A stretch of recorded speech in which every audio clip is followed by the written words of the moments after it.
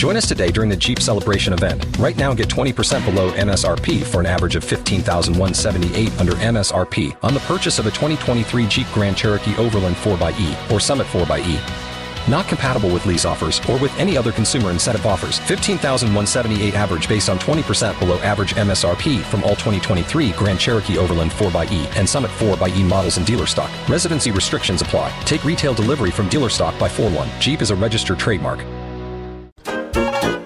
Harmonize with me and hold me tight all through the night. You're shining bright. I'm your oyster, baby. You're my pearl. Hello, humans. We have returned. And why wouldn't we, Dom? You got a new pair of spectacles. I use them for seeing, but only things that are close. You got a little bit of a Jarvis Cocker vibe going on, which is cool because Jarvis is a very cool guy. The lead singer of Pulp. If you guys don't know Pulp, they're a band from Sheffield, the north of England. Fantastic band. And he wears glasses like that, and you look handsome. Your phone went off there. Let me have a look. I hope it was your phone. It's Jarvis Cocker. Wow, what's the chances? What's the chances? He says, I want to live like common people, Of course he does. The reason why Billy was reaching for his phone is we've got an amazing piece of news for you. Wait a minute, that's the same as League of Legends. Okay, I'll go backwards. We are doing our first ever live Friendship Onion podcast.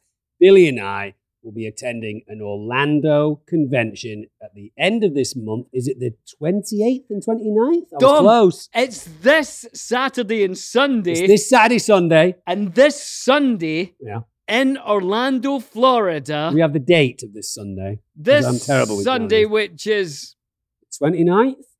20... Can't believe you don't know the date. Hold on, I can get into my thing.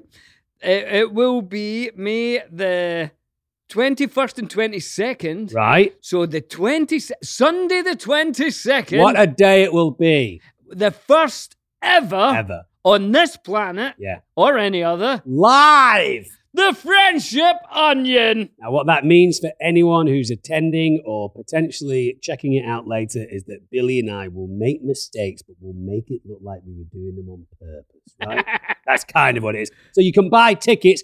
Billy is currently scrolling through his phone to find out the website where you can buy tickets, and the answer is coming now. It's the Comic-Con is called MegaCon. MegaCon! It's in Orlando, Florida. And we'll be doing the Friendship Onion on the 22nd of this month of May, and you can get tickets at Fan Expo HQ, which is for headquarters.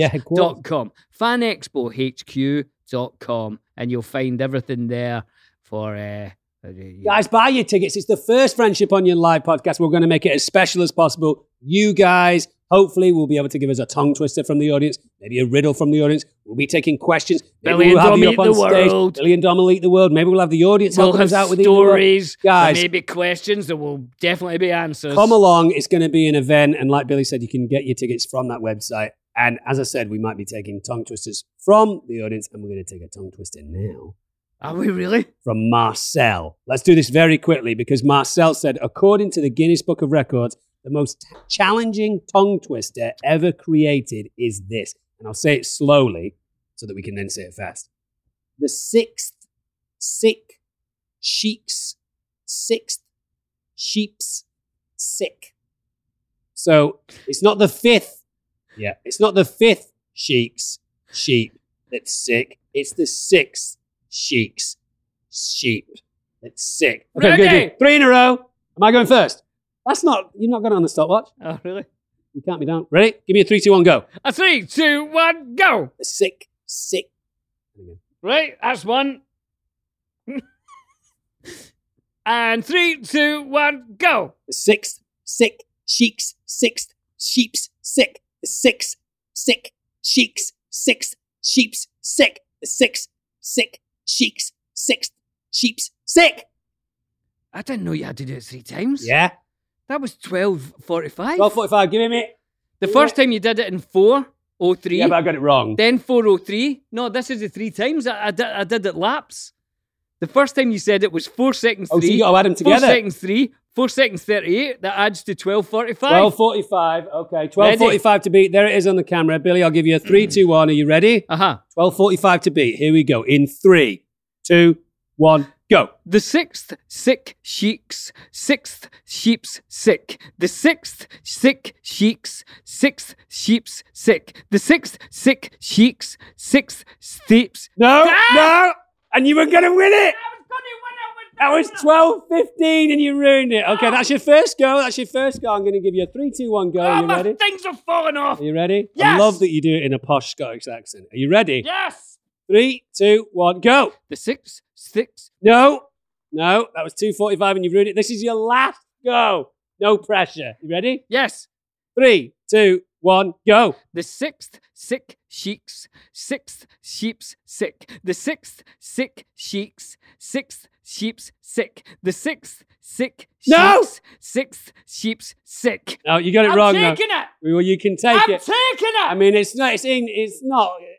You got the time better than mine. Johnny. Mine was 12:45. You got it wrong. I'm with Dom. Yeah, you had a mistake in there. I mean, there was What was the mistake? You said, I don't know, but you said something like the 6, 6, 6, 6. You want one more go, or are you done with it? One more. One more. All right, Billy, one more. You get a do-over. Hang on.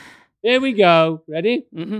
In 3, 2, 1, go. The 6th sick sheiks, 6th sheep's sick. The 6th sick sheiks, 6th sheep's sick. The 6th sick sheiks.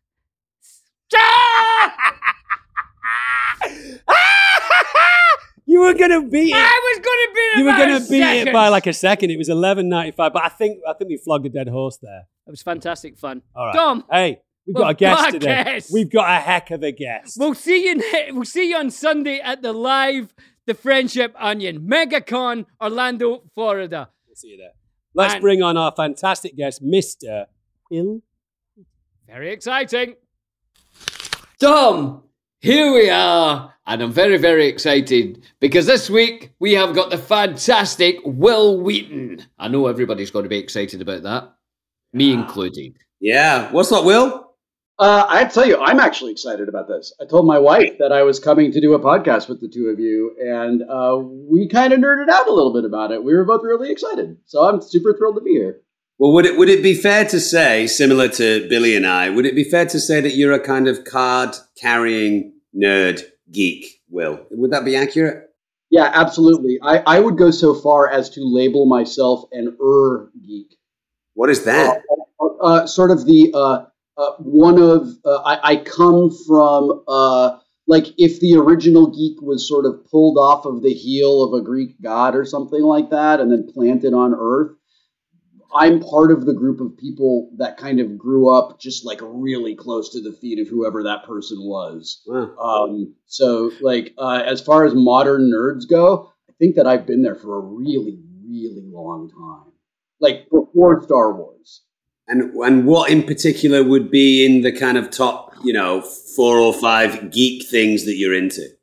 So, like, little kid me was so into Star Trek, massively into Star Trek and Battlestar Galactica, and this show, this paranormal investigation show from the 70s called In Search Of that Leonard Nimoy hosted. It was sort of this, like, it was the proto show for all those awful like reality shows that are on Discovery Channel right now. But when I was a kid, I was like, Bigfoot, that's amazing. And that sort of inspired me to really just allow my imagination to go crazy. And that inspired me to be a nerd for gaming and a nerd for science fiction and a nerd for fantasy. I have been quoted from a speech I gave where I said that being a nerd is not about what you love. It's about the way that you love it. That, like, incredible enthusiasm we have for things, and we cannot wait to find other people who like the same thing to, like, super nerd out about it with. Yeah. That's that thing that really makes us giant nerds. So, like, at the moment, I'm massively nerdy for classic arcade games. I am obsessed with these YouTube channels that do deep dives into taking apart alternate reality games and describing like just real weird YouTube creators who are doing this thing called analog horror. I'm super into that right now. Right. Yeah, and it's exactly the same way that I was like into running around in my Mr. Spock costume when I was a little kid. Well, Billy and I just went to a convention this weekend. We just got back from it about 3 hours ago, and Billy had drawn a still image from the 1980s game Defender, and he had said to anyone that showed up to have him sign something, if you can guess what this game is, you win a prize. And no one over the weekend guessed the game. No way. So was it one of the 8-bit pieces, like the lander or the ship or something, or was it the cabinet art? I drew it with a pen and paper. Yeah. Through my memory. I just drew the little mountains, Defender. I know exactly. Drew the little ship. And I was surprised. I thought everybody would get that one. Yeah. I sometimes do it because Atari was my gaming of choice when I was younger. Yeah. So me and Dom play some games now, but Atari was. I went to a pub once, and they'd set up all these Atari systems, and I was like, I will beat anyone in this pub at any game, and I pretty much did. My whole childhood was sitting playing that Atari with that stick. What you got back there is that Donkey Kong.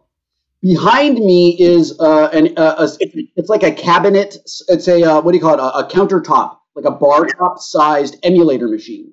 It has a bunch of different games in it. I think it has probably has just a little under 100 games in it. But the ones that I play over and over and over again are Donkey Kong and Mr. Do. I just play them absolutely to death. I have Defender over there behind the laptop where I am now. I do have Defender over there. And I am still as incompetent at it as I was as a little kid. Just that wall of buttons was so incredibly intimidating for me. But I think it's super amusing to me that you drew Defender because the sound that my phone makes when I get a text alert from my son is the sound that Defender makes when a lander picks up a human.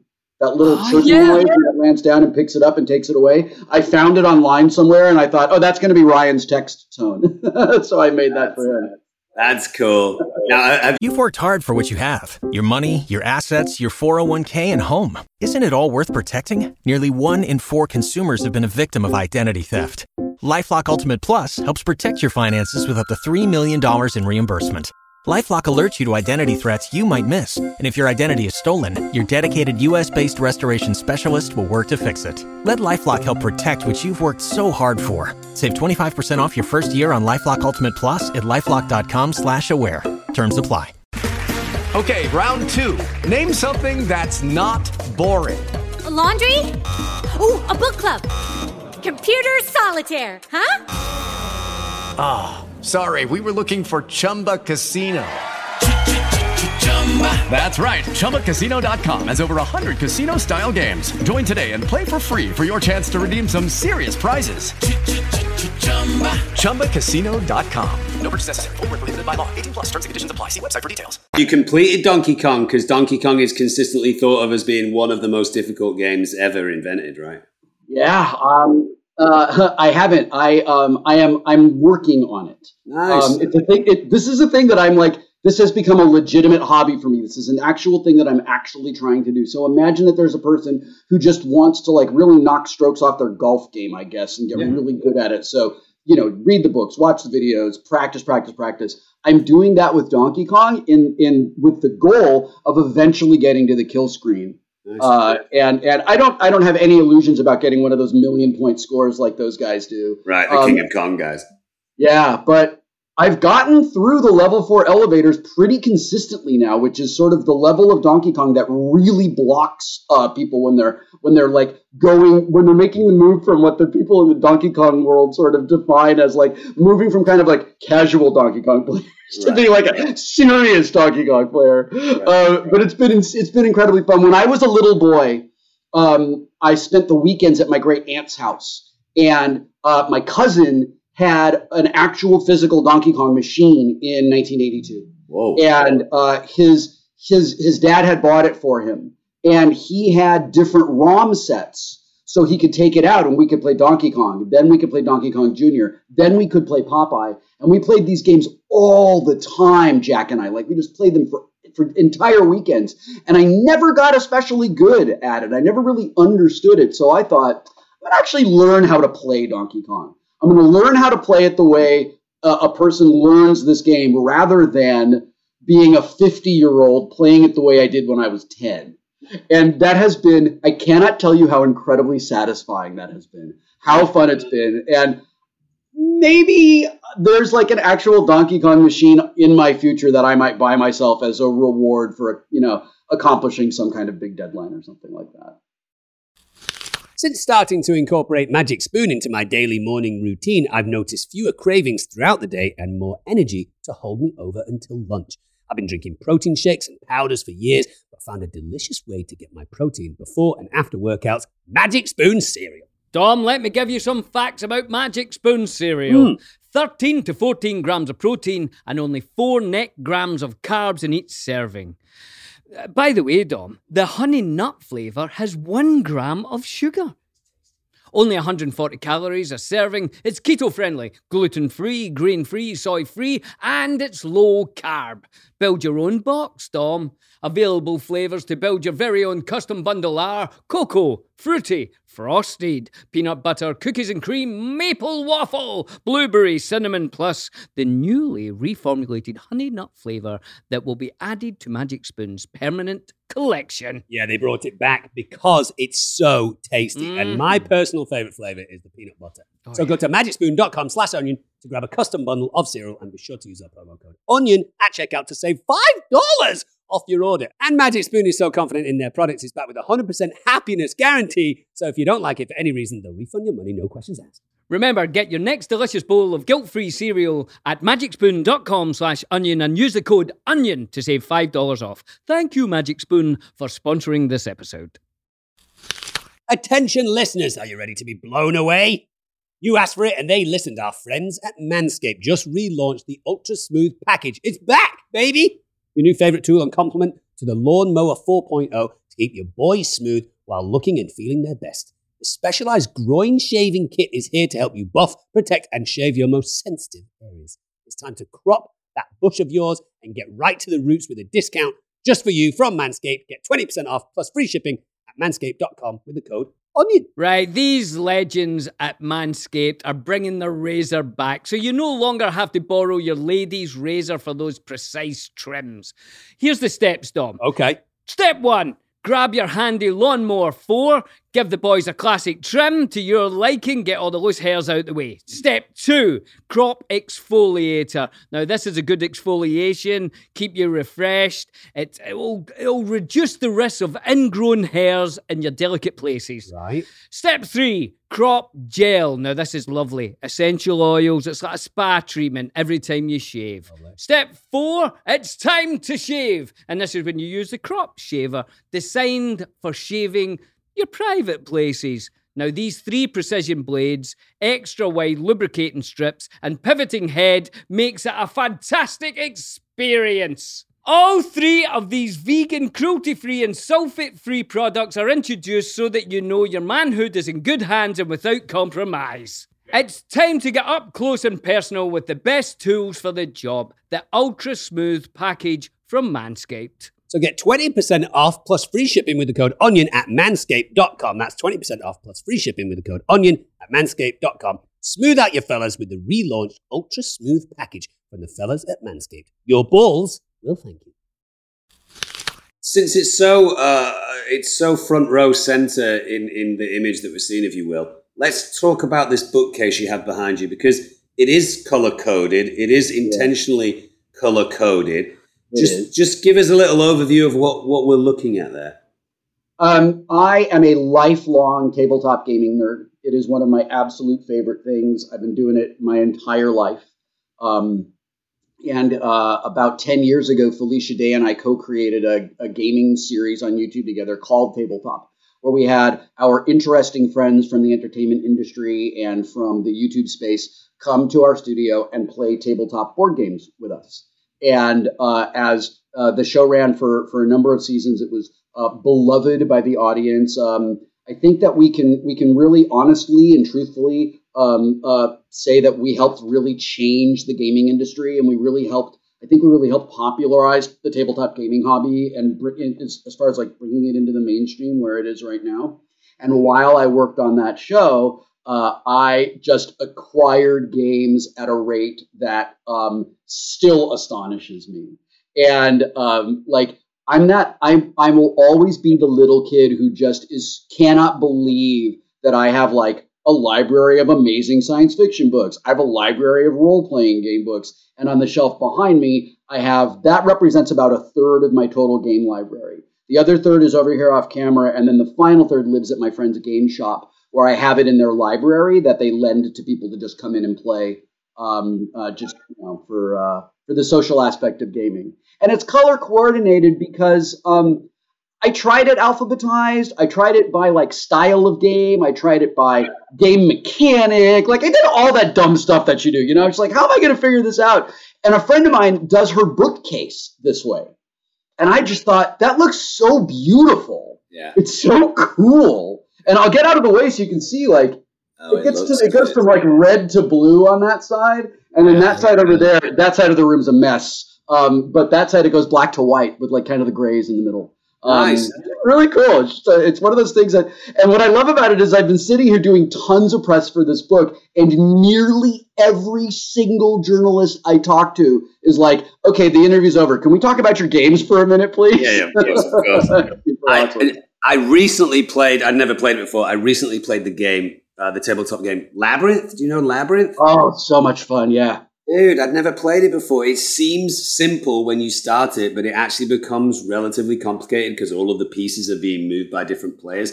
I went to Yosemite with some friends, and my pal June was like, hey, let's see what you think about this game. And I was like, I'm going to go buy that from Amazon immediately. I thought it was so much fun.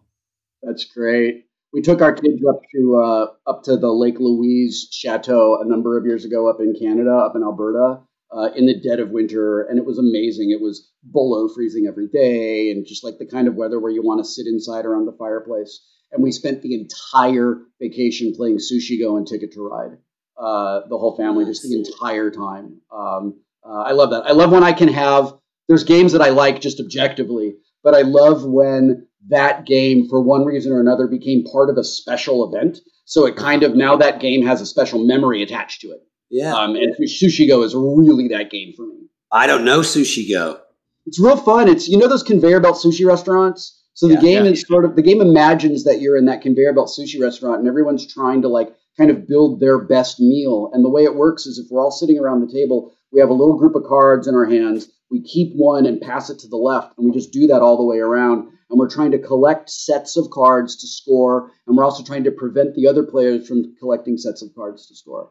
So you're sort of like playing this solo game in front of you. You're really playing a game with the people on either side of you, but then you're also kind of involved with everybody around the table. I've made it sound way more complicated than it is. It's a game that we could sit down, I could deal out a hand of cards, and 2 rounds later, you would absolutely see the game and we could play all the way through. If me and Dom walked into your house just now and we said, okay, let's play a game, you've got 5 minutes to choose it, what game would we play? There's only the 3 of us. All right, your wife as well, 4 of us. Okay, Anne is home, so Anne would want to play with us as well. So we could go for a co-op. We could go for a big co-op game like Pandemic or like Shadows over Camelot, or we could go for I would probably recommend something kind of light and social, where the game gets out of the way and lets us hang out. So the game is fun and it occupies us, but it gets out of the way and lets us have a good time. So for that, I would take a real social game like Settlers of Catan, probably the Star Trek edition, because that's my favorite edition of it. Or one of the Ticket to Ride games. There are some that are specifically for 4 players, so they play in a particularly satisfying way like that. But yeah, I would definitely go for like a lighter game, or maybe a game like Quirkle, where you're just laying down tiles and sort of like creating patterns and things like that. Something like I could teach you any of those games. I could teach them to you in less time than it has taken me to tell you what games we would be playing. I liked it, but as you were telling us, it was like a wine expert talking about what wine you should have with food, but we're talking about It's I know what that means, and that actually really means a lot to me. I really appreciate that. Oh, great. When people say, what games should we play, I always want to find out, well, what games do you already like? Yeah. What themes do you already like? And are you looking for something that is intensely strategic, that's going to be real intellectually challenging? Or are you looking for something a bit more on the social side that's kind of, we're hanging out, it's not super competitive, and if and we're not playing for the score, right? We're playing for the social experience of it. Right. And there are some games that just, no matter how light you try to make them, it's just not possible. They absolutely do not support that kind of gaming. Well, I'm a huge fan of fantasy. I've always been drawn towards fantasy literature, fantasy books, fantasy TV, fantasy films. I played Dungeons and Dragons. I played World of Warcraft. I convinced Billy to play League of Legends, and he plays it as much as I do now, and we've been playing it for a couple of years. I think that what I loved about Dungeons and Dragons, and what I continue to love about Dungeons and Dragons, is it is so immersive, and there is a lot going on, and the world can be absolutely massive.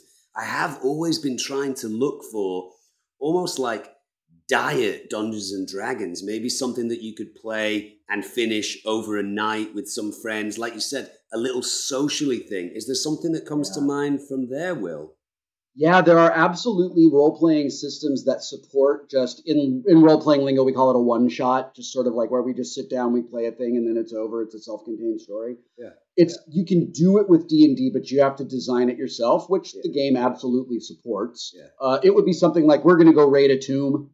It would be more of a dungeon crawl than a story where we have to maybe solve some puzzles and save a village. This is like, we got to go get the treasure or kill the dragon or something like that. Yeah. So that you can absolutely do that with the 5th edition of Dungeons and Dragons.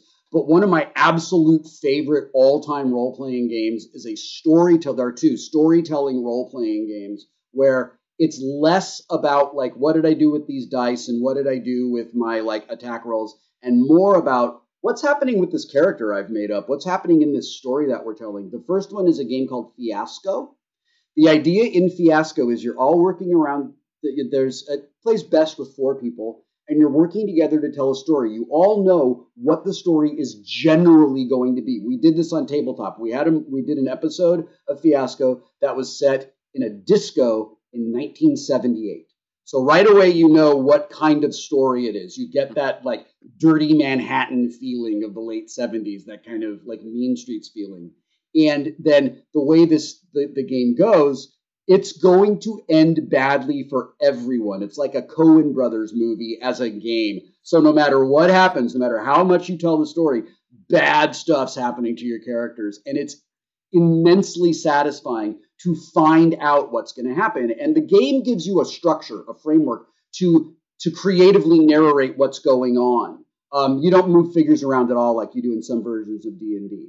There's another role-playing system called Dread, and we did another episode of Tabletop about Dread. Dread is a horror RPG, and the idea that the creator brought to the design process was to create a game that would give the players that visceral sense of dread and fear and like, I don't want to open the door, but I have to. That would kind of go on in a horror movie. And the way Dread works is when there's a game master who's working the players through the story.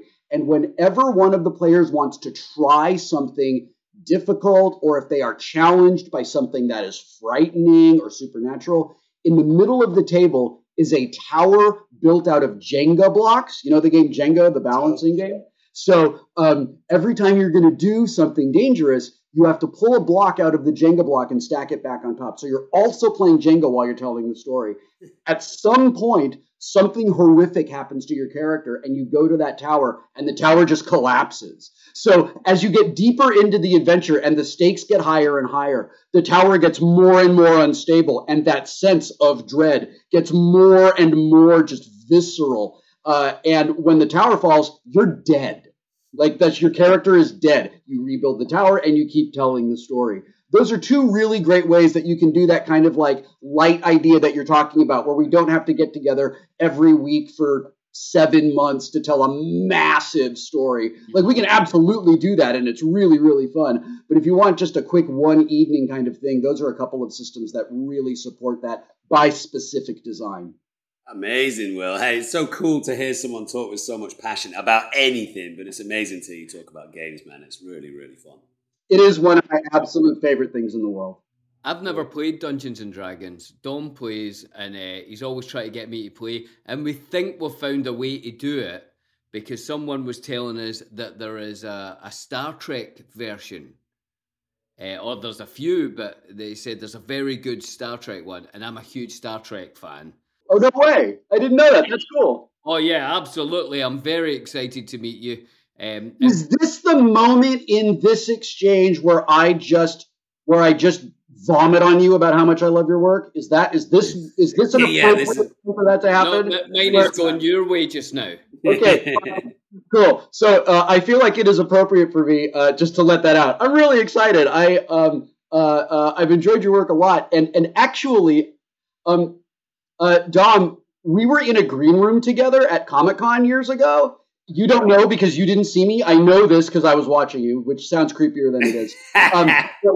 We were in a green room, and I was getting ready to go do a panel for the Guild, and I see across the room, holy shit, that's the guy from Lord of the Rings. Oh my God. And I'm like trying so hard to keep it cool and like not be weird and not get in your space. Like I knew how much attention you were getting then, and I know what that feels like. So I was like, I'm not going to be that. And you started to walk toward the door. You were in a really good looking suit. Like you were like really well put together, right? And you're walking toward the door. And I'm like, he's going to get mobbed. And out of the pocket of your suit comes this mask, like a Halloween mask. And you pulled this Halloween mask over your head and disappeared into the crowd. And nobody looked twice at you. So I am relating this story to my friend Seth Green, who I've known since we were kids. Right. Seth is as big a nerd as any of us. Action figure nerd, collector nerd, massive comic book nerd. Yeah. Seth goes to Comic-Con to get the collectibles and do all of those things. And I was like, you are never going to believe what I saw. I can't believe I'm not doing this. This is such a good idea. You put a mask on and nobody can see you. And Seth looks at me and he goes, Will, everybody does that. That's what we all do. This is how we go to Comic-Con. And I was like, I've been walking around with my dumb face out the whole time and it never occurred to me. So on that day, I was walking back to the hotel from the floor, and the Guild was really big at that time, and tabletop was really big at that time. So like, people were kind of like pointing at me, and I was getting stopped a lot, and I just started to feel a little overwhelmed. So I walked past a booth that was selling gigantic foam rubber mustaches with like elastic, right? So I got this. I said to my wife, I'm going to test the Clark Kent theory. The Clark Kent theory is if you put on glasses, everybody looks at you and thinks, that guy looks so much like Superman, but there's no way that guy's Superman. So, and you just go on with your day. So I put this giant fake mustache on to see if it would work. It 100% was perfect. I walked the rest of the entire floor of Comic-Con all the way across San Diego to my hotel. Not another person gave me a second look. The only thing I had changed is I'd put a big fake mustache on. I learned an extremely important lesson that day just from being in the same room as you. Oh, well, that's cool, man. You should have come over and said hello, but we don't get that moment again. We get this moment now, which is a beautiful thing. Yeah, I'm going to be all up in your business next time we're at a con together. You're going to really regret that. Green Chef is a CCOF certified meal kit company. Green Chef makes eating well easy, with plans to fit every lifestyle. Whether you're keto, paleo, vegan, vegetarian, gluten-free, or just looking to eat more balanced meals, Green Chef offers a range of recipes to suit your preferences. With fresh produce, premium proteins, and organic ingredients you can trust, Green Chef is the #1 meal kit for eating well. And Green Chef saves you time by cutting down all that weekly meal planning, prepping, and grocery shopping. There's no waste. That's one of my favorite things about it. With Green Chef, you're reducing your food waste by at least 25% versus grocery shopping, according to a HelloFresh Global Food Waste Study. Green Chef's expert chefs curate every recipe so you can enjoy restaurant-quality dishes at home without compromising on taste. It's absolutely true. So go to greenchef.com/onion130 and use the code onion130 to get $130 off, plus free shipping.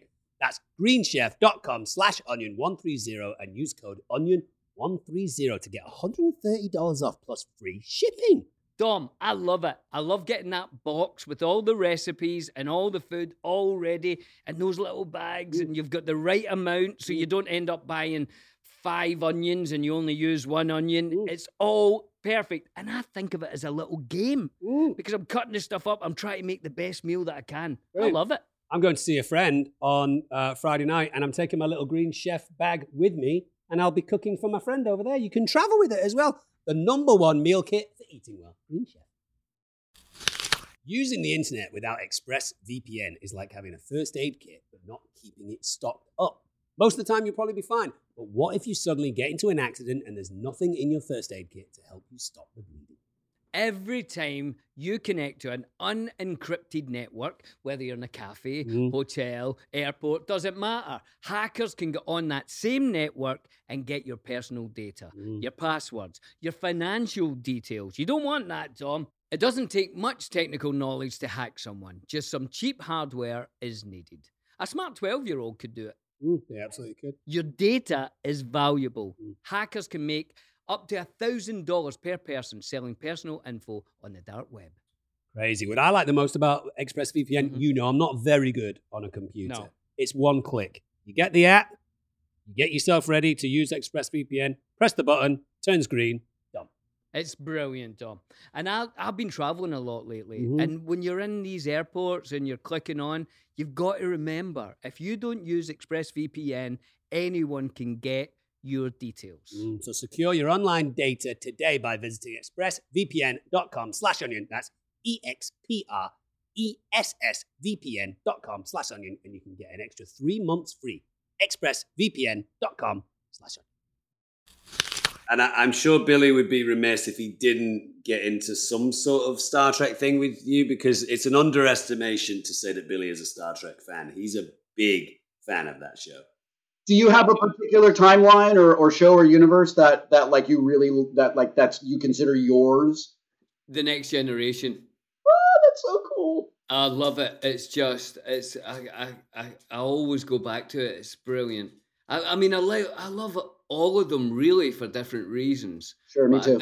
I think The Next Generation just, for me, whatever age I saw it at, just nailed it for me. And to be part of that, you were already a Star Trek fan, so how does that feel? I mean, how did it happen? Was there a phone call? There were, I went through auditions. Right. It was a long audition process, and I had to test for the network, and it was a whole thing.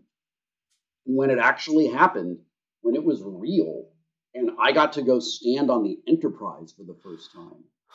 I was 15. I had watched the original Star Trek my whole life. Yeah. I owned all the technical manuals, all the like fan created unofficial technical manuals you get at comic book conventions. I had every single one of them. I had a Mr. Spock uniform shirt that I had made from a T-shirt and an iron-on Star Trek patch. Like, I loved it so much, and I don't know how to describe the feeling of going into Stage 9 and walking down the corridor into engineering, and like there's the engine, like there's the warp core, like it's right there, and the lights are on, and it's not making the noise, but like it may as well be real. Yeah. And I just stood there, and I was just a kid, so I didn't do what I do now, which is let's really take this in and build some memories and let me put down some stakes here so I can come back over time. Being in there, I just thought, this is like, it's never going to be better than this. I cannot believe that I get to do this. And then the first time I got to go into the transporter room and stand on the transporter pad and get transported, I mean, practically, you stand there, they count to 5, you step away, they count to 5, that's it. Don't tell us that. But when you're a 15-year-old Star Trek nerd and you stand there, it's a big deal. When I got to invent canonically how the Enterprise D is sent to warp speed, there's a specific series of key commands on that ops panel, on the con panel, that I invented And that is canonically how it goes to warp speed. Like, when I stop to think about that, that I got to do that, that's going to be like, just, that's there forever. It's, you know, like, I just get overwhelmed with excitement, and I feel like I'm just going to sob with gratitude. Yeah. And it's great to hear, Will, because, you know, too many actors and, you know, try to be cool about things. And some things are just super cool, and you've just got to say it. You've just got to say, I was on the bridge of the Starship Enterprise. I was there acting with these guys. I mean, that is just wonderful. I applaud you for that. There's just something so incredibly special and valuable and memorable about working on a piece of art like we've had the opportunity to do with genuinely wonderful people who genuinely become bonded to us in ways that are as close to family as I think we can get. I mean, the 8 of us from Next Generation talk almost every day. I don't have any, my biological parents, I have no contact with, I have no relationship with them. And when I need a mom and dad, I text my cast and ask them if, I'm like, will you be my mom and dad right now? I want to, like, I have really good news to share, and I want you to, will you do that for me? And they always show up. I've known Sean Astin since we were kids, and I asked him, did you guys get that? You know, like, did you get to have that bond? Because what a bummer if you didn't. And just like, I know the closeness that you all developed, and that you get to carry that forward. And it really is a gift. And in my role as the host of the Ready Room right now, which is the online hub for the entire Star Trek universe, and it's kind of like I do after shows for every Star Trek series. I get this amazing privilege of talking to actors from every different Star Trek series right now. And I'm older than most of them. And the ones that are Star Trek fans grew up watching my Star Trek. So they talk about how excited they are to meet this guy that was this kid. And I get this privilege to tell them, because I used to be you, even for a minute in my own way, let me just tell you a couple of things, if you'll hear them, that some of the original series cast members, let me share with you some of them. I want to pay forward some of George Takei's kindness. I want to like pay forward some of Walter Koenig's humor and just talk to you a little bit about what I know your next 20 years are like if you choose for them to be this way. And overwhelmingly, they're like, oh my God, please tell me.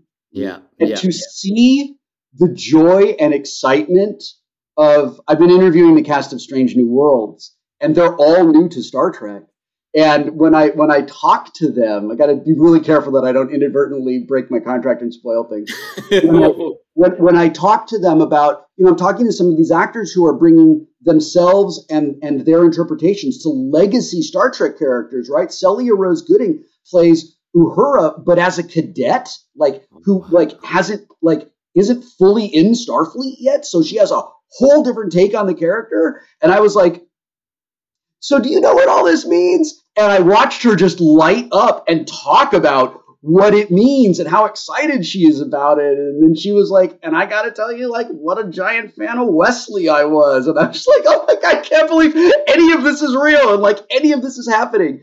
And it's just awesome to get to have these wonderful conversations with people. And just like, there were people when I was growing up who were like, buddy, be grateful and love this. Don't take any of it for granted. And I wasn't able to listen to all of them because of all the trauma I had lived through and everything I was going through at home. And now I have a chance to be the person to younger people today that who was there for me, who I wasn't able to listen to when I was them. And it's awesome. Yeah. It's funny that, isn't it? It happens a lot. You see that where people kind of wish they could go back to that moment because they didn't quite live in the moment of that time. I remember it was one of the guys in a big pop group in Britain, Take That. Who, Take That were huge in Britain. Yeah. And then obviously they split up and it was the biggest thing. And then they were gone for, I don't know, 10 years. And then they reformed and came back. And one of them said that. He said, I'm so happy we get to do it again, because this time I'm actually going to do it. I'm going to be in these moments and meet these people. You know, it's so good that they get that chance, you know. To slightly change the subject, Will, just because we could talk to you for 25 years and not be able to mine into everything that we really want to ask you. But I have to ask you, because it's such an important movie in my life. And Billy and I get asked all the time when we were making Rings, did we know that it was special, and did we have a feeling on set that something special was happening? Could you just speak a little bit about how you felt making Stand By Me, and did it feel like you were kind of catching lightning in a bottle a little bit? It did, absolutely. But I have to put that into a lot of context and really qualify it, and you'll understand in a second. I turned 13 during production. I had done I'd done one movie to that point in my career, and I'd done a few TV movies, some good work, but very small. In those days, that work did not have a life beyond maybe one rerun, or maybe it got into syndication, but they were gone. So Stand By Me came along, and I thought no one would make a movie if it wasn't going to be good.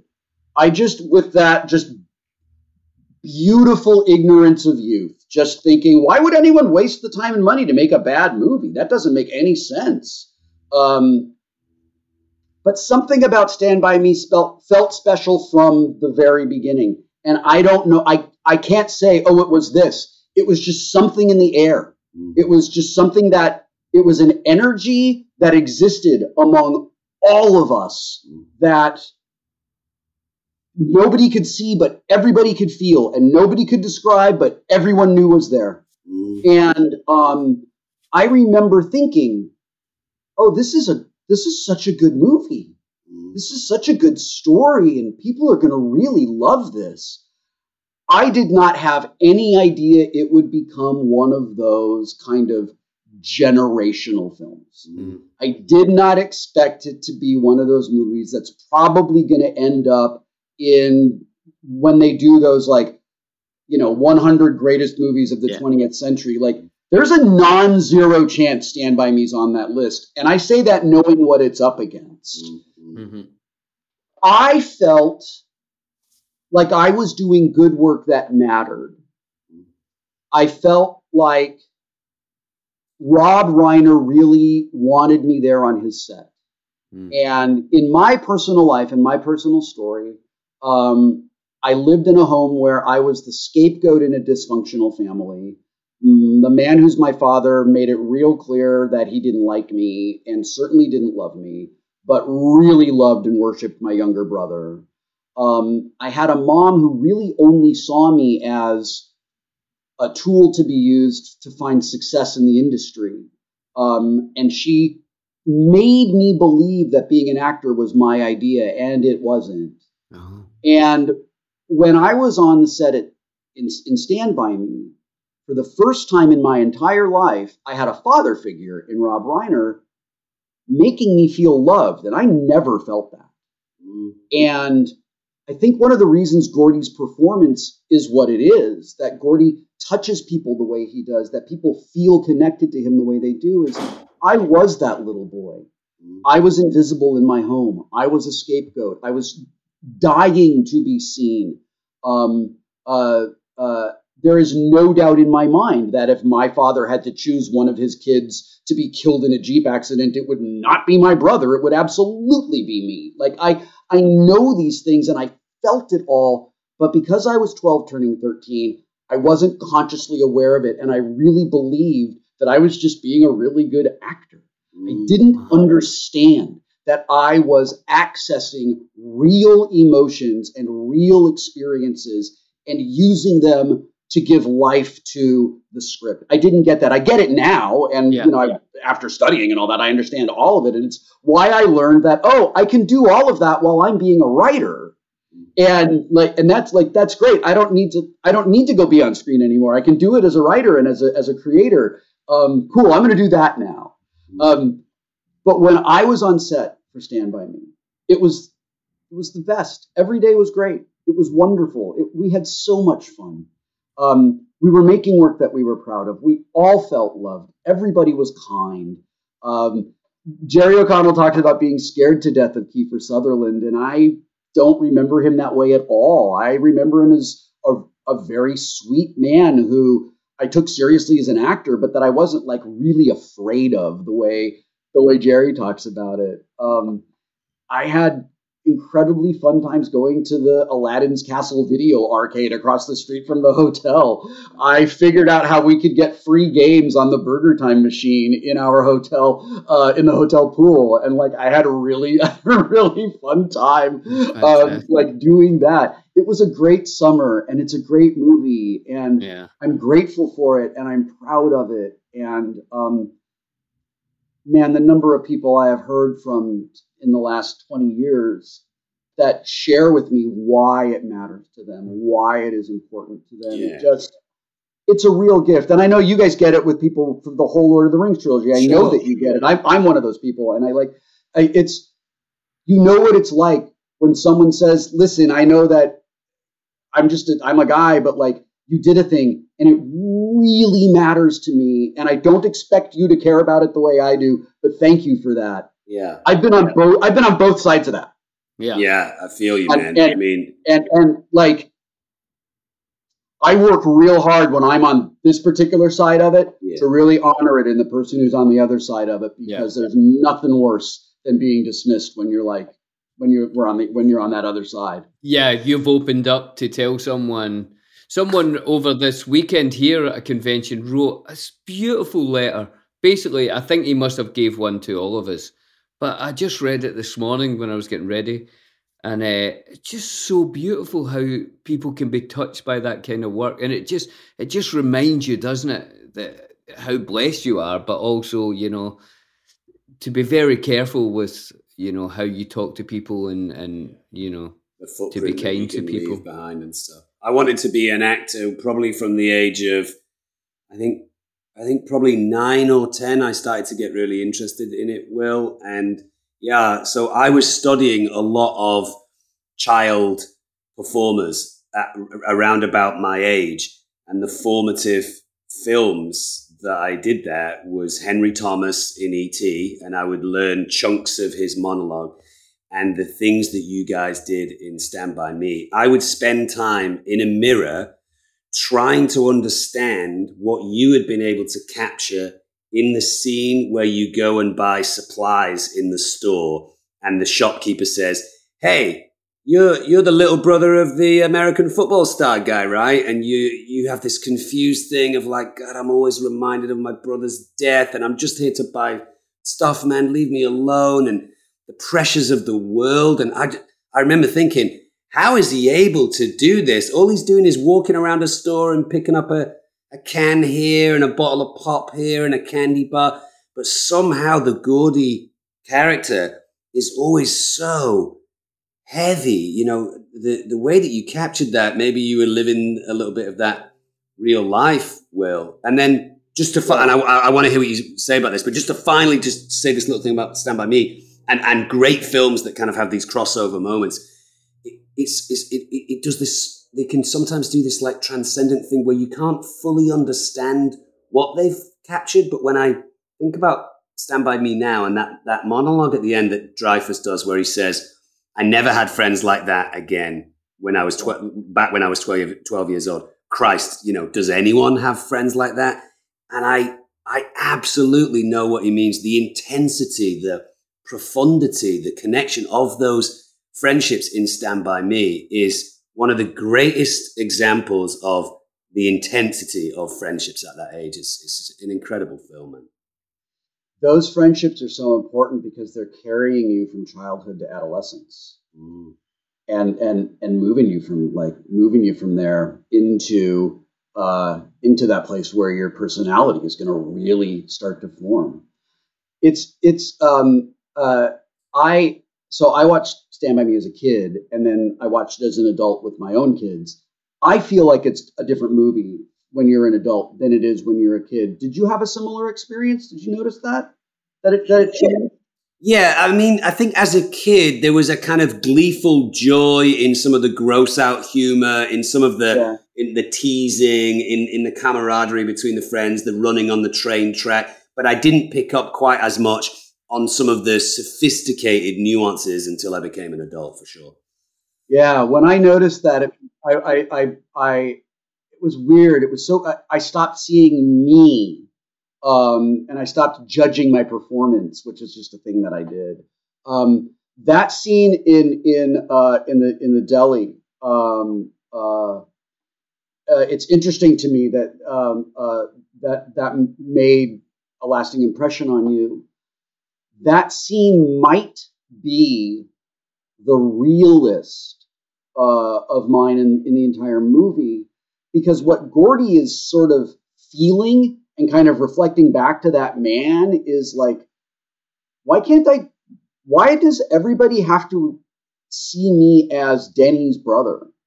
I don't understand why why am I not enough? Why am I defined through him? And that was my life. I was defined through how much attention I was getting by being an actor. And then that got worse when all the teen magazine stuff started. That started after Stand By Me. But when we were filming Stand By Me, that was really me. That was exactly how I felt. Like, if it matters, I'm actually really happy for you and really happy for 9-year-old you that you didn't know what was going on there. It means that it just means that you lived in a different emotional space than I did. I don't know if there's a child who has enough experience and intellectual development to break that down and understand. Gordy wants to be seen here, and so he responds like this, right? I feel like you just put a kid there who feels that way. That is like 99% of Stand By Me is the casting, is Rob just finding all of us who were exactly these people and letting us just breathe life into the characters. So you, to move on from there now, so you say now you like to take those kind of experiences and everything and be more into your writing. So, well, first off, you've got a new book, right? I do. Well, tell us about that. Yeah. I have a book out now. It's a memoir called Still Just a Geek. Yeah. It's the annotated version of a memoir I wrote in 2004, which started as a collection of blog posts in the very early 2000s. Blogging was brand new and kind of novel, and I was, for the first time in my life, just able to kind of speak on my own behalf and have my voice heard. There was nobody shutting down my voice. Yeah. And I loved that. And I had a story to tell. I had things that I wanted to say. And I said them on my blog, and then ended up putting them in a book that I think like 5s, maybe 10s of people read. But they liked it. And now 2 years ago, my editor, David Pomerico at Moro, reached out to me and through my agent and said, listen, I liked this book when I read it about 20 years ago, and I wondered if you wanted to revisit it and reflect on it and annotate it with your responses as an almost 50-year-old to what you were talking about and feeling as an almost 30-year-old. Right. And that's what it is. The first half of the book is that, and then the back half of the book is a series of notable speeches and essays that I've written over the last few years about everything from my life with mental illness to working on the Big Bang Theory and working on Star Trek to being a dad and sort of becoming a writer. Still, that's another one to put on the shelf, Bills. We're lining up these books that we're going to be reading. It's great. Yeah, that sounds like a really interesting one. And what an interesting life, Will. I mean, some of the things you've done, incredible. Really, really incredible. And it's always great work. So what's next on the writing then? I have at least one solid work of fiction that is in the works right now. I don't know what's going to happen with it. I have another thing that I am unbelievably excited about that I can't wait to get to work on. I am just waiting for the gigantic nameless media company to say, okay, go ahead and write that. It's all right. You can do it. Okay. I'm really, really, really excited about that. And then I have a third one that at the moment is just a thing I want to write about. That's just fun and interesting to me. I've been kind of noodling on it for a few months. I don't want to really talk about the specifics of it because I feel like if I do that, it kind of breaks the creative process. It sort of short circuits it. But those are the things that I'm doing creatively. I'm really, I'm very fortunate to be able to split my time between working on these things that I want to write and working for the Ready Room and doing all that work in the Star Trek universe. It's really cool. My life is as good as it's ever been. How do people see the Ready Room? Where do you see that? We are on Paramount Plus in North America. It's generally on, because it goes out to a global audience. I know in America, we're on Paramount Plus and on the Paramount Plus YouTube channel and on the Paramount Plus Facebook page. Cool. And then internationally, we're generally in the same places where you would watch Star Trek Discovery or Star Trek Strange New Worlds or Star Trek Picard. But probably looking for Paramount Plus is the place to go. That's a good question that I need to have a better answer for. I haven't been asked it yet, but it's a really good question that I need to have a much better answer for. So thank you. And your fiction that you have, Will, is the one that you're finished? Is that a science fiction? No, the thing that I am developing right now is a little near future super dystopian science fiction. Nice. That's still kind of in the outline process. This other thing is a semi-autobiographical work of fiction set in the summer of 1983. And it is, I'd say that I feel like it's about 78% done. Cool. Just needs some work. So when all of this settles down, I'm hopeful that my editor and I can dig into it and see what comes next. I would absolutely love to spend some more time in that world. The time I spent with these characters in the first draft was really great and really fun. So I'm hopeful that I can do it again. And I guess, we'll just see what happens with that. I don't know. And do you take writing? Do you approach it like a job? Do you say, okay, it's 9 a.m. I'm going in to write, or do you wait for, I've got an idea? There's different phases of it, right? There's kind of like there's different stages.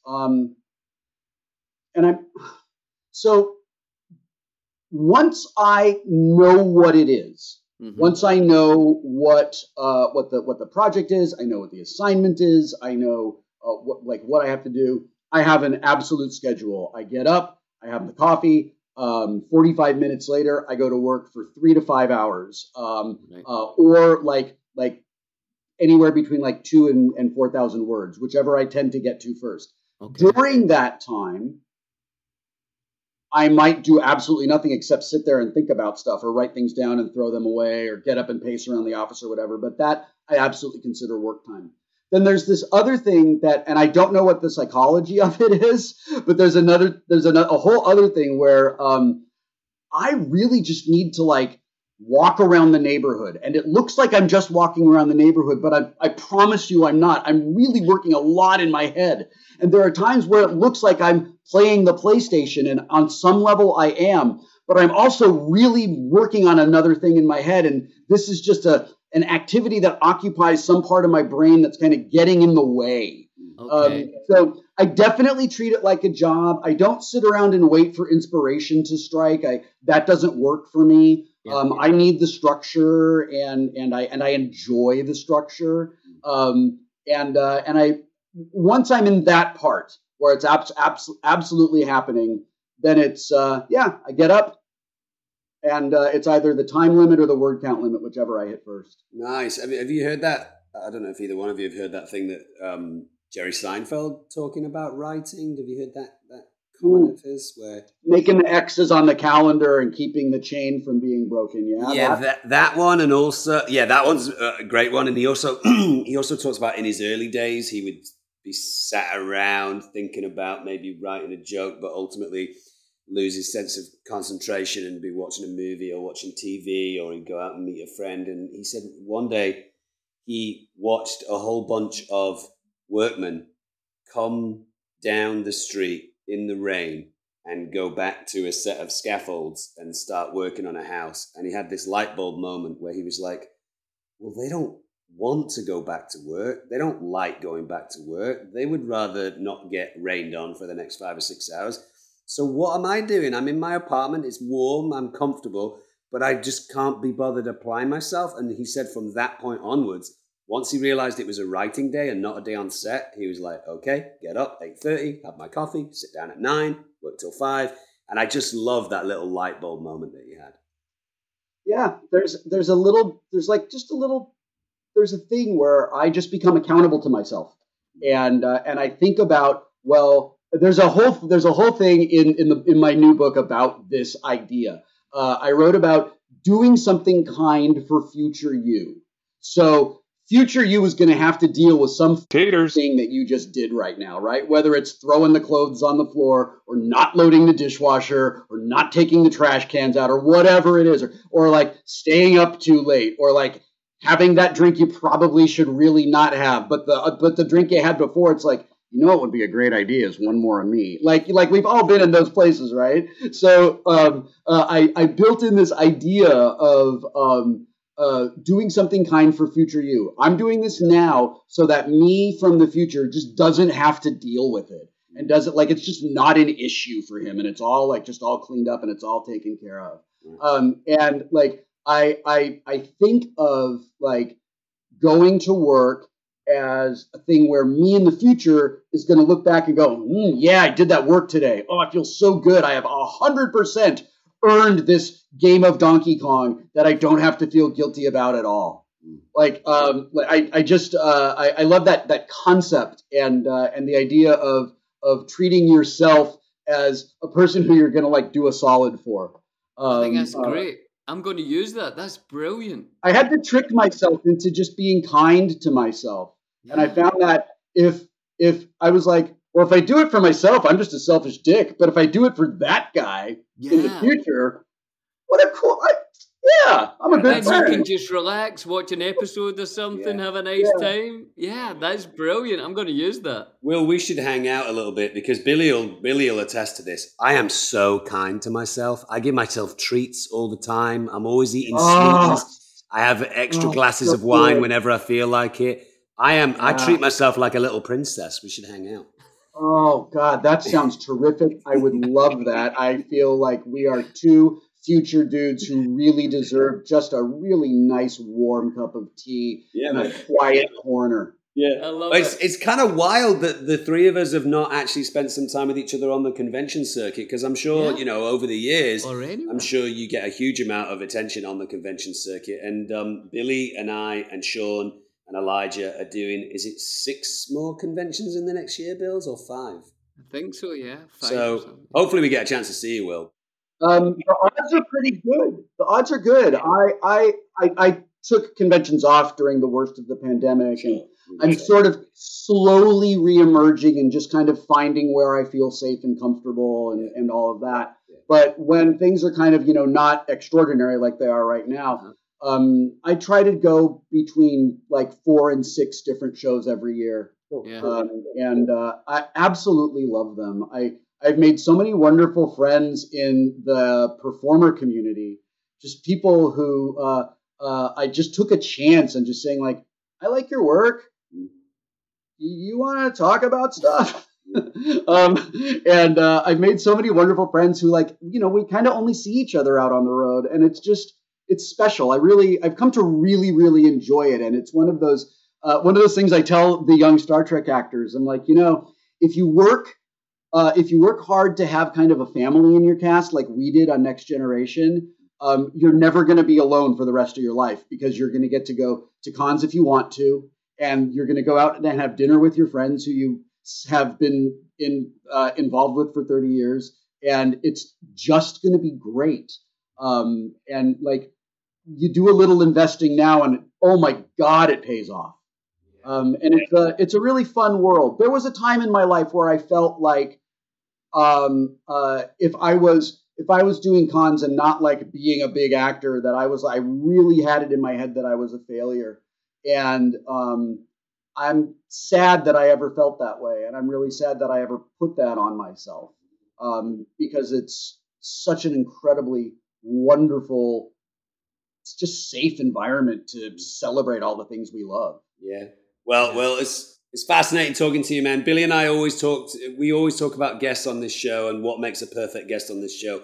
And we're always looking for people that are talking from a place of passion and gratitude and positivity. And you might be the most passionate, grateful, and what was the last one? Oh, positive person that we've had on the guest so far. So thanks, man.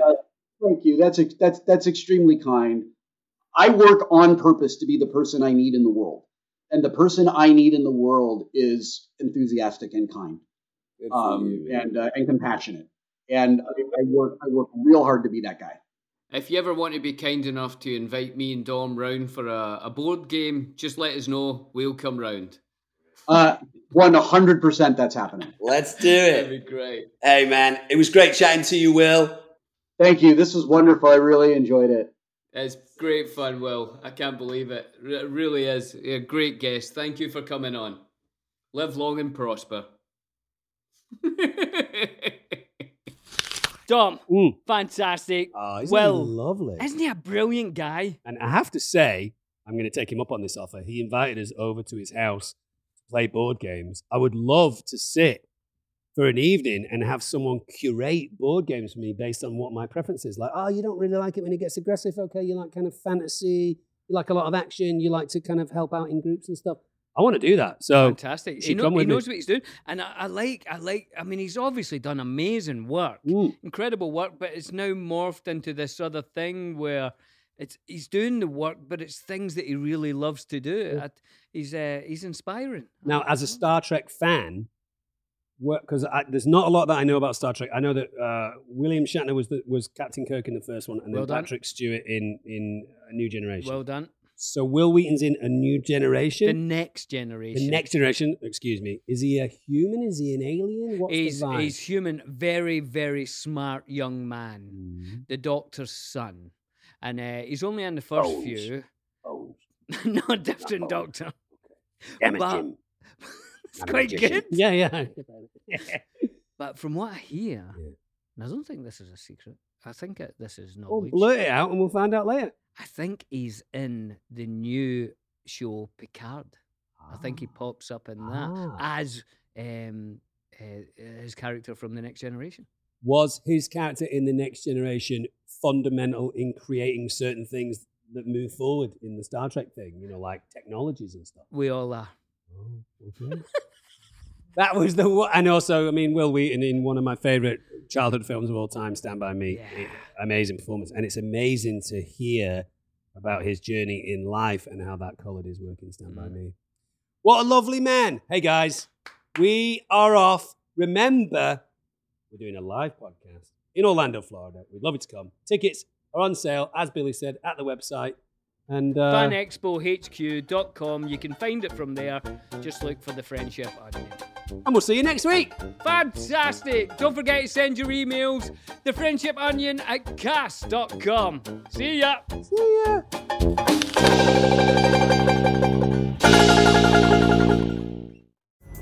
Pulling up to Mickey D's just for drinks? Oh yeah, that's me. Nothing extra, just perfection and a straw. Coming in hot for the coldest cups on the block. Because there are drinks. Then there are drinks from McDonald's. Mix things up with any size lemonade or sweet tea for $1.49. Perfect with our classic fries. Price and participation may vary. Cannot be combined with any other offer. Ba-da-ba-ba-ba. With Lucky Land Slots, you can get lucky just about anywhere. Dearly beloved, we are gathered here today to... Has anyone seen the bride and groom? Sorry, we're here. We were getting lucky in the limo and we lost track of time. No, Lucky Land Casino, with cash prizes that add up quicker than a guest registry. In that case, I pronounce you lucky. Play for free at LuckyLandSlots.com. Daily bonuses are waiting. No purchase necessary. Void where prohibited by law. 18+. Terms and conditions apply. See website for details.